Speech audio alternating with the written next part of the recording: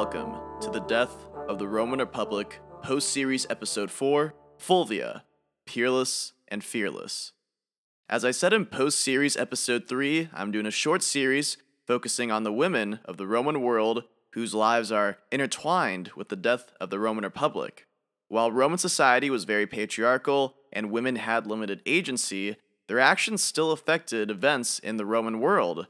Last time, the focus was on Servilia, who was a truly fascinating figure to learn about, and today, we focus on Fulvia. If you're a DOTRR listener, but have no idea who Fulvia is, it is because I did not actually say her name in the main series, but only in Servilia's bonus episode. Now, I knew a bit about Fulvia, and she did have a role in the death of the Roman Republic, but I didn't think it was anything too major. But honestly, that was an oversight, and she was important enough to have at least been named. As described by the ancient historian Plutarch, Fulvia wanted to rule a ruler and command a commander. Now, in my defense about not naming Fulvia, I did not want to overload listeners with a ton of names, and Fulvia was only relevant, for a lack of better words, in chapter 16 of the main series, and she was dead by the end of the episode. It's too bad she won't live. But then again, who does? With all that said, memento mori, and let's start the show. Fulvia was born in 83 BCE to Marcus Fulvius Bambalio, that's my Sopranos audition, and Semprania. Since her father was from the Fulvius family, his daughter was Fulvia. Fulvia had quite the aristocratic pedigree, and both her father and mother were from successful political families. Such a pedigree was quite valuable for political alliances, and she would be married 3 times in life to fulfill that purpose. Fulvia's first marriage was to Publius Claudius Pulcher. Now that name should sound a bit familiar because Claudius was the frenemy to the first triumvirate of Julius Caesar, Pompey Magnus, and Marcus Licinius Crassus. Caesar and Pompey legally changed the patrician Claudius into a plebeian so he could be a tribune of the plebs. The first triumvirate hoped that by doing Claudius a solid, the tribune Claudius would help them out. But Claudius was a bit of a wild card! Yeah! What? Sometimes helping the triumvirs, sometimes insinuating Pompey should be assassinated. It's also worth mentioning that even before all this, Claudius was literally caught in the middle of an affair with Julius Caesar's wife. Caesar was Pontifex Maximus, head priest of Rome, and at the festival of Bona Dea, his house was made a girls-only zone with no men allowed because religion. Claudius cleverly snuck his way in, disguised as a woman, so he could meet up with Caesar's wife Pompeia. But they were caught frocking around. Caesar divorced his wife, who had to be above suspicion, but he didn't legally prosecute Claudius, who profaned a religious ceremony by having a penis and trying to use it at the festival of Bona Dea, or in other words, trying to bone a... I don't know where I'm going with this. I'm gonna edit this. Anyway, all that happened in 62 BCE, right before, or just at the start, of Fulvia's marriage to Claudius, so auspicious, of course. As has been said and illustrated throughout the show, Roman aristocrats loved some...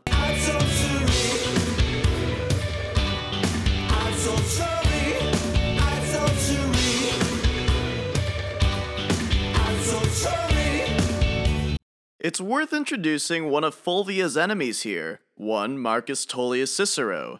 Cicero was Rome's greatest orator, and his gift of speech allowed him to rise high in politics, unlike Claudius, who belonged to the eminent Claudii family and had an easy in to politics. Cicero had a great love for the Roman Republic and would later align with the likes of Cato the Younger rather than Julius Caesar. But right now, Cicero was disgusted with the actions of Fulvia's husband Claudius, who was bending Rome's laws and traditions to their breaking point. Cicero used his mastery of speech to try and tear down Claudius and implied that Claudius had an incestuous relationship with his sister Claudia. While Cicero earned the enmity of Claudius, Claudia, and Fulvia, Claudius was not actually taken down by Cicero. Claudius used his power to exile Cicero from Rome and then had a mob burn down Cicero's house. Quick, someone call Crassus! Oh my God! We're having a fire! Sail! Oh, the burning! It burns me! Evacuate all the school children! Ah! Oh, May! This isn't a fever! Sing, Gray! Can't even see where the knob is! So, Fulvia's loving husband Claudius was ambitious and brusquely wielded his power. And for good measure, he also became a gang lord to intimidate and inflict violence upon his enemies. As far back as I can remember, I always wanted to be a gangster.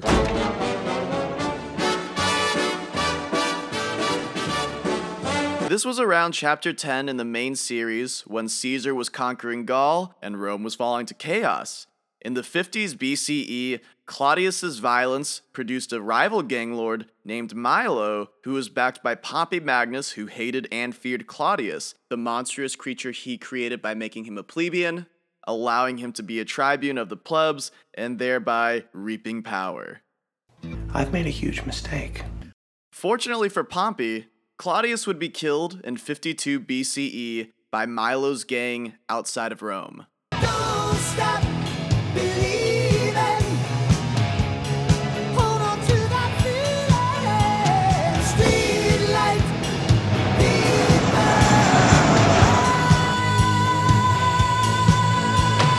Don't stop.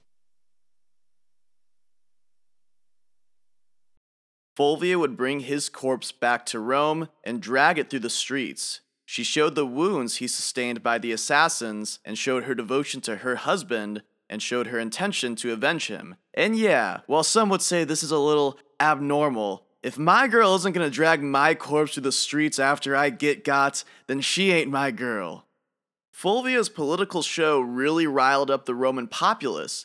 As divisive as Claudius was, he had a core of supporters who were very upset that he was murdered. A funeral pyre was built at the Senate House for Claudius, and the frenzied flames would burn it to the ground. Milo would be brought to trial for, murder, and Fulvia would testify against her husband's killer. Milo would be exiled from Rome, and as far as Claudius's gang went, Fulvia still controlled them apparently. Yeah, a woman gang lord, very progressive for the time. That was coming from Wikipedia, but there's a lot of citations in that paragraph that make it clear Fulvia became very active in Roman politics at the time of her husband's death, which again, only men did politics, so that's pretty crazy. She apparently was trying to keep Claudius's name and cause alive, and from that, garnered power in her own name. And if my girl isn't gonna martyr me for political gain, then she ain't my girl. Now, if gang wars are any indication of how things were in Rome at this point in time, things were falling apart. Extraordinary times called for extraordinary measures, and Pompey Magnus was made sole consul of Rome in 52 BCE, which was also an indication that things were falling apart, since Rome was always supposed to have two consuls. With his power as consul, Pompey would force Claudius's supporters from the city, assumingly for subversion, but he couldn't force out the widow Fulvia, who was technically not a politician, because I'm assuming he was just focusing on the male politicians. Yet Fulvia still held on to the power of Claudius's name. Fulvia was an attractive widow. Again, she herself had an aristocratic pedigree, and she was now connected to the Claudii family, possibly the most famous Roman family, and had two Claudian children, a son and daughter who bore the family name. The son was named Publius Claudius Pulcher, and their daughter was Claudia. Whoever her second husband would be would gain an in with the prestigious Claudii family. That second husband was Gaius Scribanius Curio. Curio would be a supporter of Julius Caesar in his coming civil war against Pompey Magnus, Cato the Younger, and the Optimates, and Curio would be killed in this civil war. As mentioned in chapter 12 of Death of the Roman Republic, Caesar lost one of his generals and many men in their failure to gain North Africa. That general happened to be Fulvia's husband, Curio. Back on the market again, Fulvia's next husband was the other Mark Antony. They were married around 47 or 46 BCE. This was also Mark Antony's third marriage, who had just divorced his wife for her infidelity. During this time, Mark Antony was living large as a loyal and visible lieutenant of Julius Caesar. During this time, Caesar was wrapping up his civil war in Africa, and Pompey Magnus was dead. Caesar had been given a temporary dictatorship, and Antony was master of horse, traditionally a Roman dictator's right-hand man. Antony was the highest-ranking man in Italy and took the illustrious Fulvia as his bride. Yet for all of Antony's credentials, he had a ton of baggage. He was a bit of a hot mess, a theme that continues in his life. Very recently, as master of horse, he was criticized as a showboat with his power, while simultaneously underperforming in the important tasks that Caesar trusted him with, like effectively running Italy and not alienating Rome from Caesar's cause. Of course, Antony was a known partier who was visibly hungover and vomiting at least one public event, and he was a womanizer, as his extramarital relationship with the actress Cytheris was an open secret. Cicero, Rome's master orator, had returned from exile and was gravely troubled by Mark Antony's behavior. Cicero worried if this reckless behavior would become the new norm in Caesar's Roman Republic. Despite all this, with politics being a major theme in most Roman marriages, Antony and Fulvia seemed genuinely in love at the start of their marriage. Cicero speculated that they had been having an affair a decade previous. Adrian Goldsworthy has a very sweet passage about Fulvia and Antony in his book, Antony and Cleopatra, so it didn't work out in the end. I never got to mention it in the main series, but it seems worth mentioning now. Antony's antics had gotten him in hot water with Caesar, because Antony's screw-ups reflected poorly on Caesar. However, when Antony and Caesar finally got to meet up again, Caesar treated Antony with great honor, letting him ride in the same carriage. More was to come. Caesar would once again be consul in 44 BC, and this time he chose Antony as his colleague, even though at 39, the latter was still several years below the legal age for the office. Antony was excited by his return to favor and rushed back to Rome, where he celebrated in a tavern. When it was dark, he came in disguise, posing as one of his own slaves, with a message for Fulvia from her husband, and was promptly ushered in to her presence. She was worried, fearing that he wrote because something bad had happened, a natural fear made all the more powerful since she was already widowed twice. Cicero claims it was actually a passionate letter in which he promised, at long last, to be devoted only to her and to give up Cytheris. As Fulvia started to read, the slave suddenly took her in his arms and kissed her. Again, super sweet and romantic, besides the Roman slavery. Fulvia and Antony had two sons, Marcus Antonius Antilius and Iulius Antonius. There was a lot of speculation of how Fulvia may have influenced Antony and his political decisions. For example, Antony advocated giving Sicilians full Roman citizenship, an idea that may have come from Fulvia. That's from Wikipedia, cited from the article Antony, Fulvia, and the Ghost of Claudius in 47 BC. While the Roman Republic was a man's world, Fulvia was nonetheless ambitious, as was clear almost 10 years ago when she used Claudius's corpse to attract a following to herself. Antony inherited Claudius's gangs via her, also according to Antony, Fulvia, and the Ghost of Claudius in 47 BC. However, all was not perfect for Fulvia and Antony. For one, the Ides of March happened. I am having a very bad day. I am in no mood.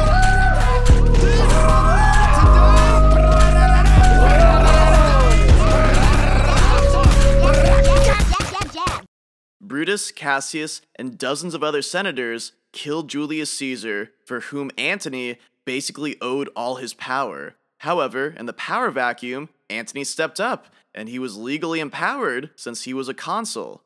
At Caesar's funeral, Antony pulled a Fulvia and displayed a model of Caesar's stabbed body and his bloody toga and set the Roman populace against the so-called liberators like Brutus and Cassius. I recently listened to another history podcast, The Exploress. In The Exploress' series on the First Ladies of Imperial Rome, she implied that Fulvia inspired or colluded with Mark Antony when he delivered his eulogy of Caesar that turned Rome into a frenzy against Brutus and Cassius, as she had done with Claudius's body.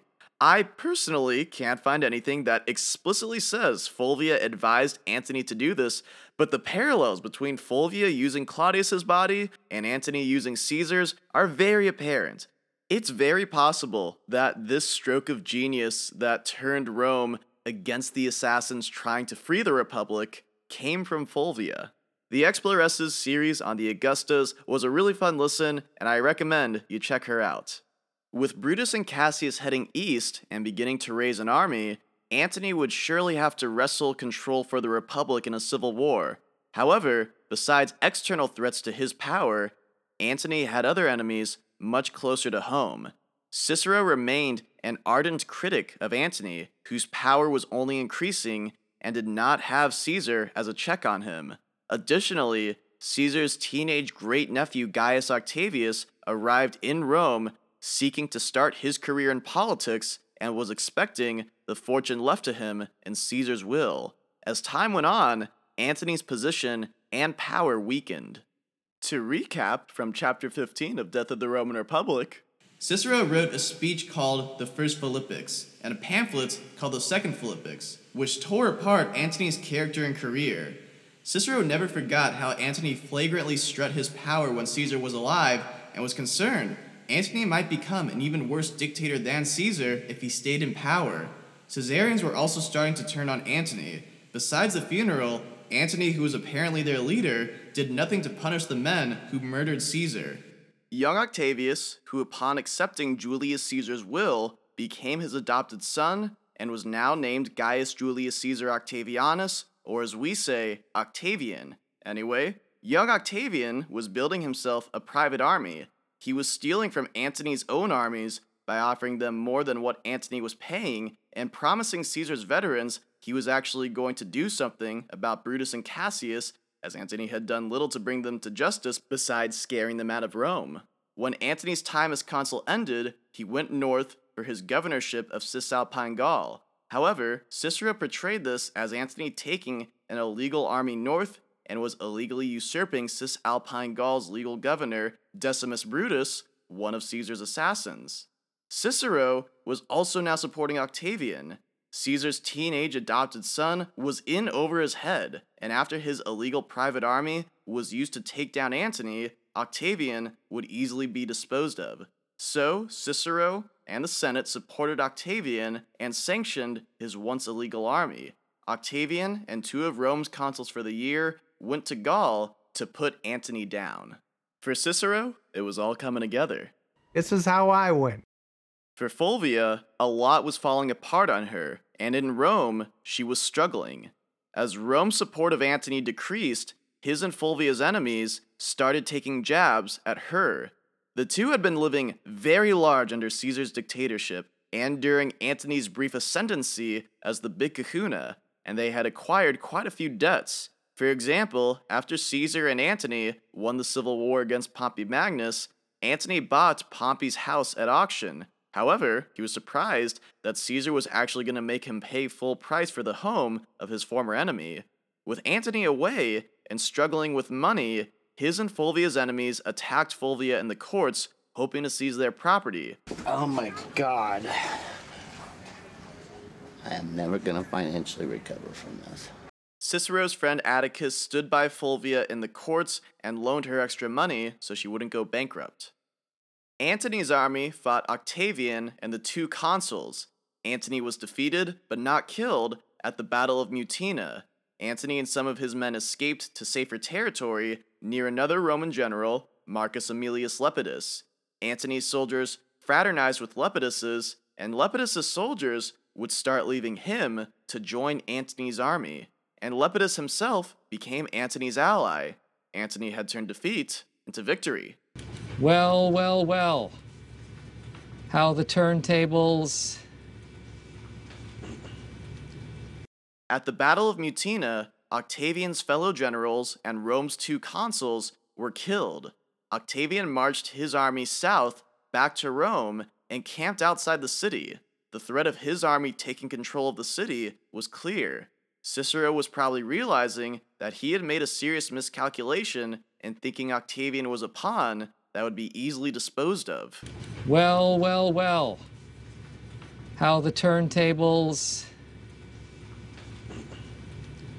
The intimidated Senate gave the 20-year-old warlord what he wanted, a consulship.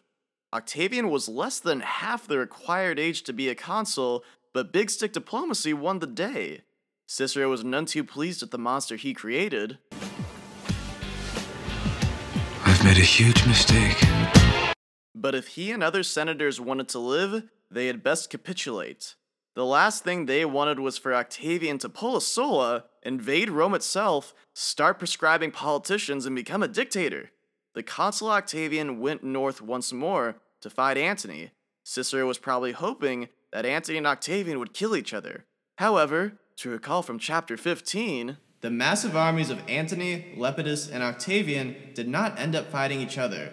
The soldiers were far too brotherly to make war on one another, and besides, they all had a common enemy. After 3 days of meetings, realizing they had similar common interests, Antony, Lepidus, and Octavian came to a conclusion. Hey, so listen, I was thinking that it might be a good idea if you and I formed an alliance. An alliance might be a good idea. An alliance might be a good idea. Each other out. Help each other out. Help each other out. Do you want to form an alliance with me? An alliance with me? Absolutely, I do. Good. Excellent. Okay, now we need to figure out who's vulnerable and who's protected. They agreed to form the Board of Three to restore the state, or as we call it, the Second Triumvirate. While the first triumvirate of Caesar, Pompey Magnus, and Crassus was informal, where they called in favors for each other to get what they wanted, this second triumvirate was far different. Antony, Lepidus, and Octavian could make laws without consulting the Senate. Essentially, they were three united dictators who controlled 40 legions between them and their allies. Manipulating the popular will like the Gracchi, the Senate did not vote these men these insane powers, but the Roman people did. Two loyal Caesarians and Caesar's son with a massive army could at the very least keep them safe. For the true Caesar stands, they could also avenge Caesar's death. The second triumvirate was to have power over the Republic for 5 years. The alliance was strengthened with marriages, and Octavian would be wed to Antony's young stepdaughter, Claudia. Adding in some new content now, Claudia was the daughter of Fulvia and her first husband, Claudius. Claudia may have been around 12 or 13, so it would be a while before her marriage to Octavian was consummated. Nonetheless, and as always, marriage was a great way to solidify an alliance. Politics, baby. While the new triumvirate now had a gigantic army to intimidate or kill their enemies, this created a new problem. Let's review chapter 15 again. Immediately, their massive combined army had to be given money to keep them loyal, but they didn't have all the money to pay such an army. Without cash on hand to pay them, the obvious answer was to take wealth from the wealthy.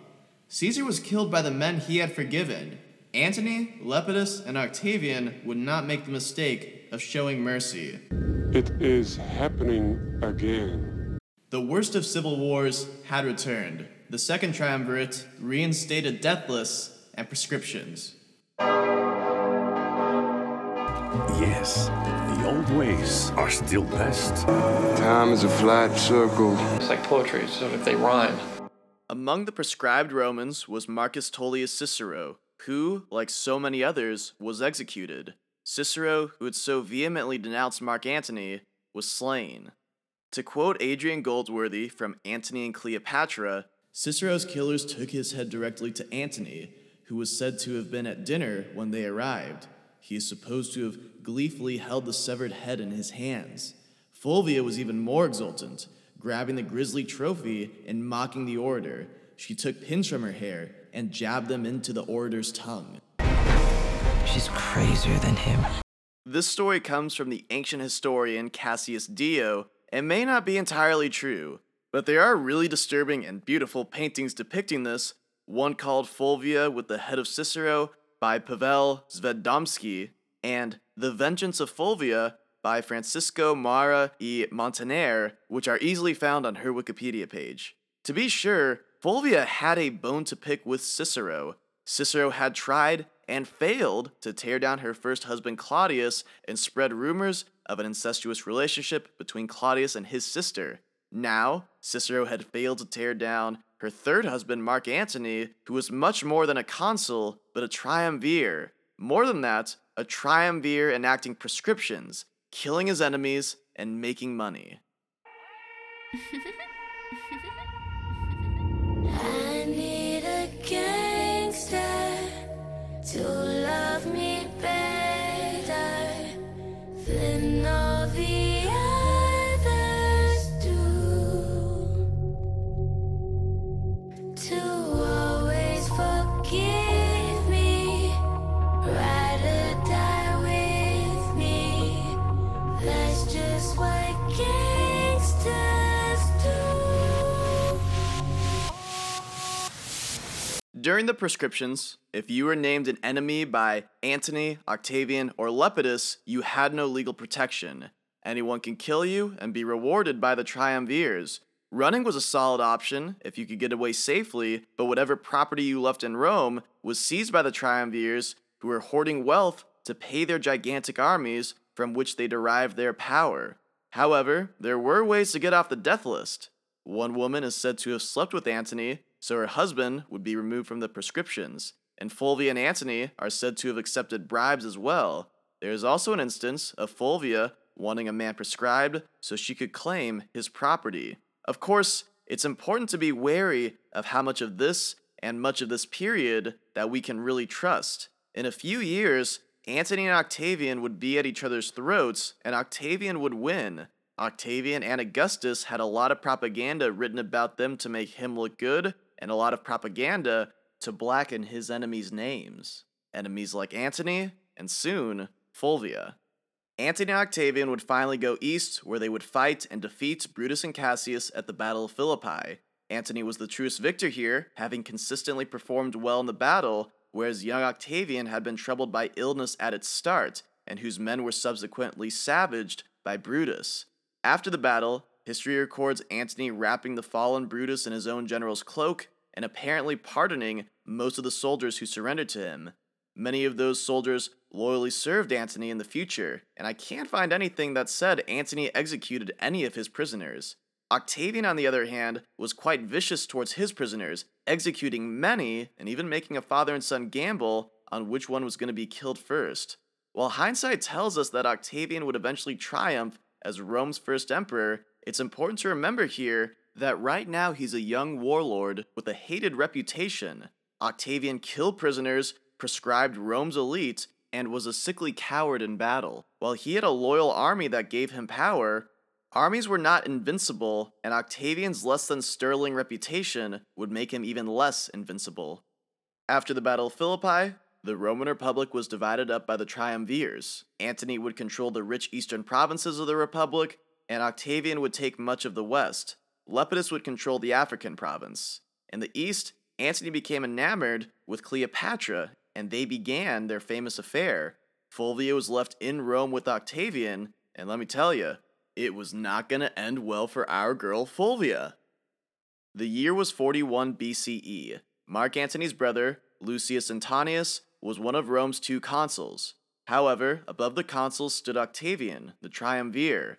Octavian had the unenviable task of seizing Italian land and giving it to his retiring veterans. While this was deeply unpopular, it was much better to upset the Italians than his own army. Octavian also had to contend with the rogue Sextus Pompey, the surviving son of Pompey Magnus, whose rogue naval squadron was disrupting food shipments from getting to Rome, further embittering Rome's population against him. Fulvia at this point was probably the most powerful woman in Rome, mother-in-law to Octavian, sister-in-law to the consul Lucius, and wife to the triumvir Mark Antony. Cassius Dio actually describes that she was as much of a consul as Lucius was, and yet, that husband was off in the east, having a not-so-secret affair with an Egyptian queen. There were a lot of possible reasons for the conflict dubbed the Perusine War was about to happen. Let's assume they're all valid, and you can decide for yourself which was the most important in the civil war that was about to occur between Fulvia and Lucius versus Octavian. For one, Fulvia was an ambitious woman who year by year had been claiming more and more power for herself. Second, she wanted her husband Mark Antony to have greater power than Octavian. Octavian getting to settle these veterans and giving them prime land in Italy would endear them to him and not Antony. Simultaneously, Octavian was taking away people's lands and homes, making many upset in the process, and was not dealing with Sextus Pompey, who was starving the city of Rome itself. Fulvia saw him as more vulnerable now than ever. In fact, it was around this time too that Octavian divorced Fulvia's daughter Claudia so he could marry Scribonia to try to handle Sextus Pompey.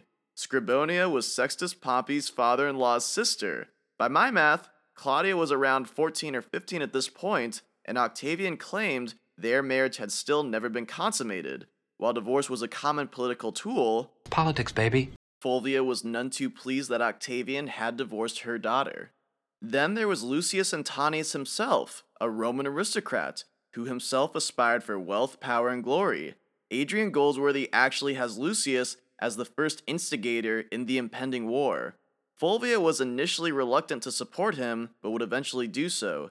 Lucius probably imagined himself a triumvir next to his brother Marky Mark rather than Octavian. The consul Lucius was in fact giving Octavian a headache, as he was explicitly advocating for the Italians whose land Octavian was seizing for his veterans. Finally, and this is the most speculative and reductive, it's possible Fulvia wanted her husband's attention. Mark Antony had abandoned his wife for the East and was cavorting with Cleopatra. A civil war in Italy could draw him home, and once again, she would have his attention. She tried to rally veterans to fight against Octavian, but very few did, since Octavian was the one doling out land to them. Taking into account Fulvia and Lucius's ambitions, the weaknesses in Octavian's position, and the slights against Fulvia, it was when Octavian was outside of Rome that Fulvia and Lucius struck. The third wheel Lepidus was left holding Rome. The plan was to overthrow Octavian, taking power for themselves, and strengthen the Antonian hold over the Roman world. To quote Karen Murderassi from her article, The Woman Who Would Be King on HistoryToday.com, there were coins from the time with her image on them in the form of a winged victory to show how serious this bid was. Fulvia was the first living woman ever to have her face on Roman coinage. The only other living Romans with their faces on coins were Antony, Octavian, and Lepidus. Fulvia and Lucius had raised 8 legions in total, and Lepidus's inferior forces were scared out of Rome. But Lepidus joined up with Octavian, whose army was larger and more experienced than what Lucius and Fulvia could muster. Now, it was Lucius who was scared out of Rome, and would be cornered in the city of Perugia, surrounded by Octavian's forces. Fulvia herself remained in Rome. However eastward Mark Antony was, he still had 3 loyal generals in Italy. But for all their posturing, they ultimately did not move against Octavian, which would have escalated the civil war, and Mark Antony himself did not lift a finger to aid his brother or wife's civil war. He gave no orders to his generals, he sent no forces from the east. They went without his support. While Lucius was surrounded at Perugia, Octavian's forces threw lead-sling bullets with insulting messages at the surrounding army. One of them called Lucius bald. Another one of them called Fulvia an uptight.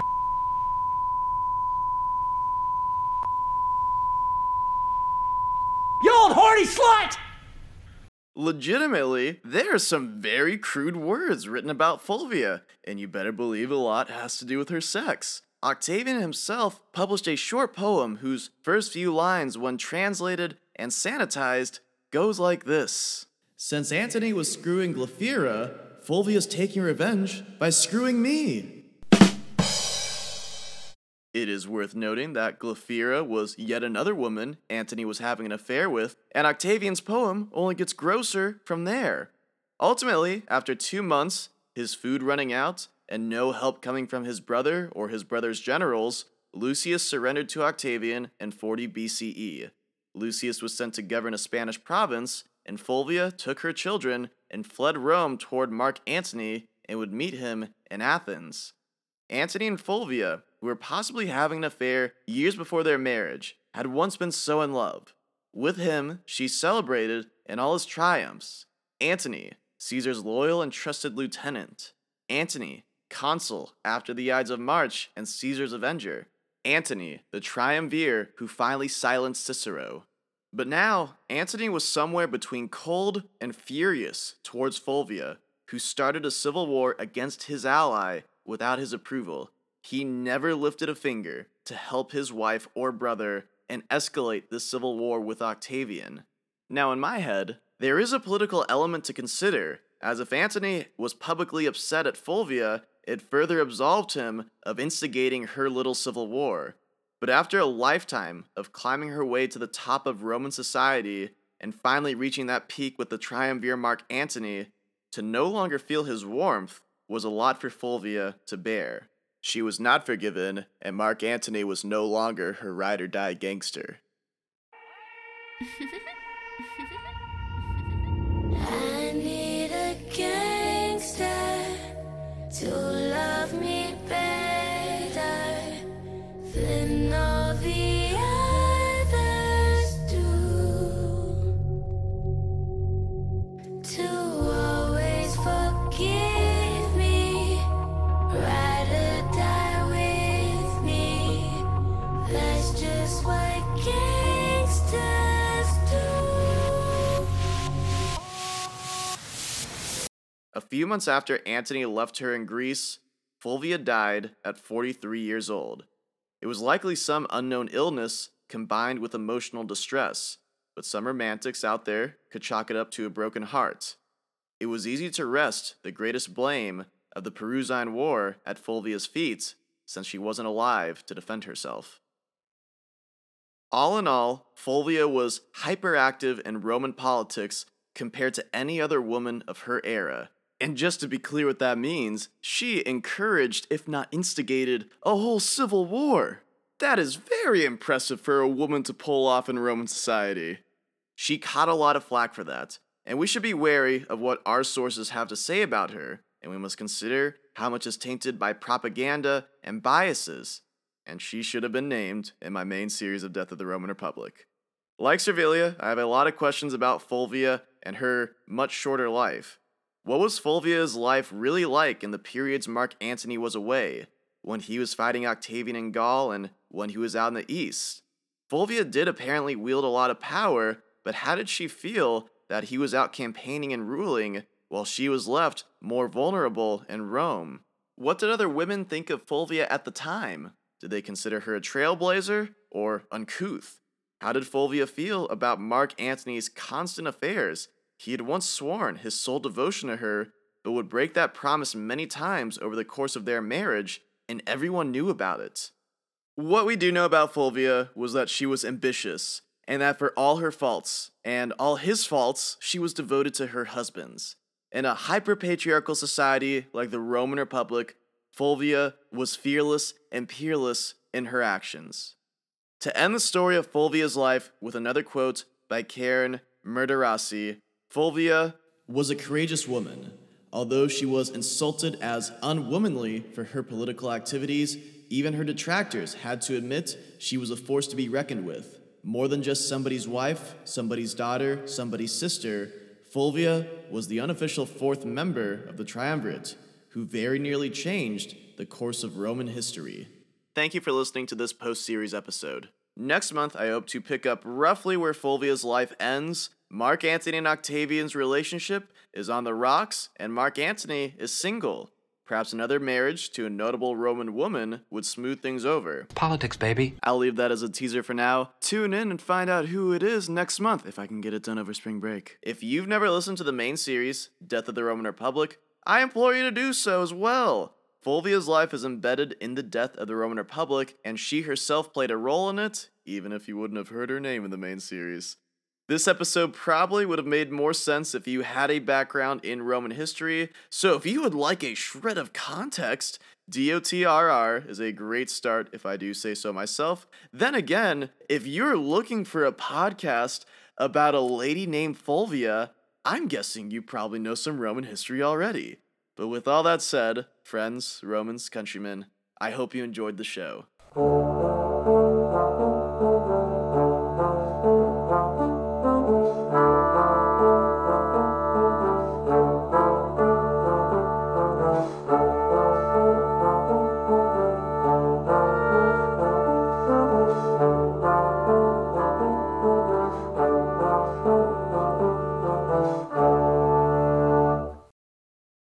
The Romantic in Me also has a fan theory that I know is not true, but I think is worth bringing up. When Fulvia went to Greece after the Perusine War to be with Mark Antony and he scorned her, Antony actually desperately wanted to be with her, forgive her, accept her, and be with her. But to do that would have made him look suspicious, like he did instigate and want this civil war with Octavian. It's basically a warped version of Walter White's final phone call to Skyler in Breaking Bad, which is possibly the best scene in all of Breaking Bad, and definitely the best scene of Ozymandias. I don't quite know who is Walt and who is Skyler in this situation, but bear with me here. Why can't you do one thing, I say? This is your fault. This is what comes of your disrespect. I warned you for a solid year. You cross me, there will be consequences. What part of that didn't you understand? Maybe now you'll listen. Maybe now you'll use your head. You know, you never believed in me.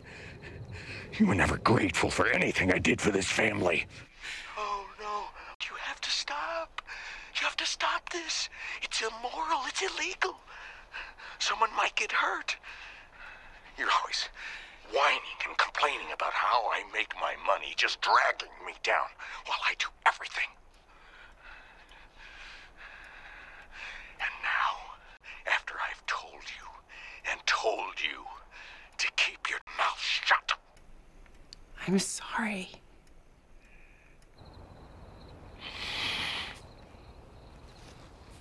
You have no right to discuss anything about what I do. Or what do you know about it anyway? Nothing. I built this, me alone, nobody else. You're right. You're right. You mark my words. Toe the line. He crossed me. You think about that? Family or no? You let that sink in. Please. Just come home. I've still got things left to do. Yeah, I don't know quite who is who in that situation. I think Fulvia is mostly Walt, and she's just saying, I'm gonna stop saying things about Breaking Bad at this point.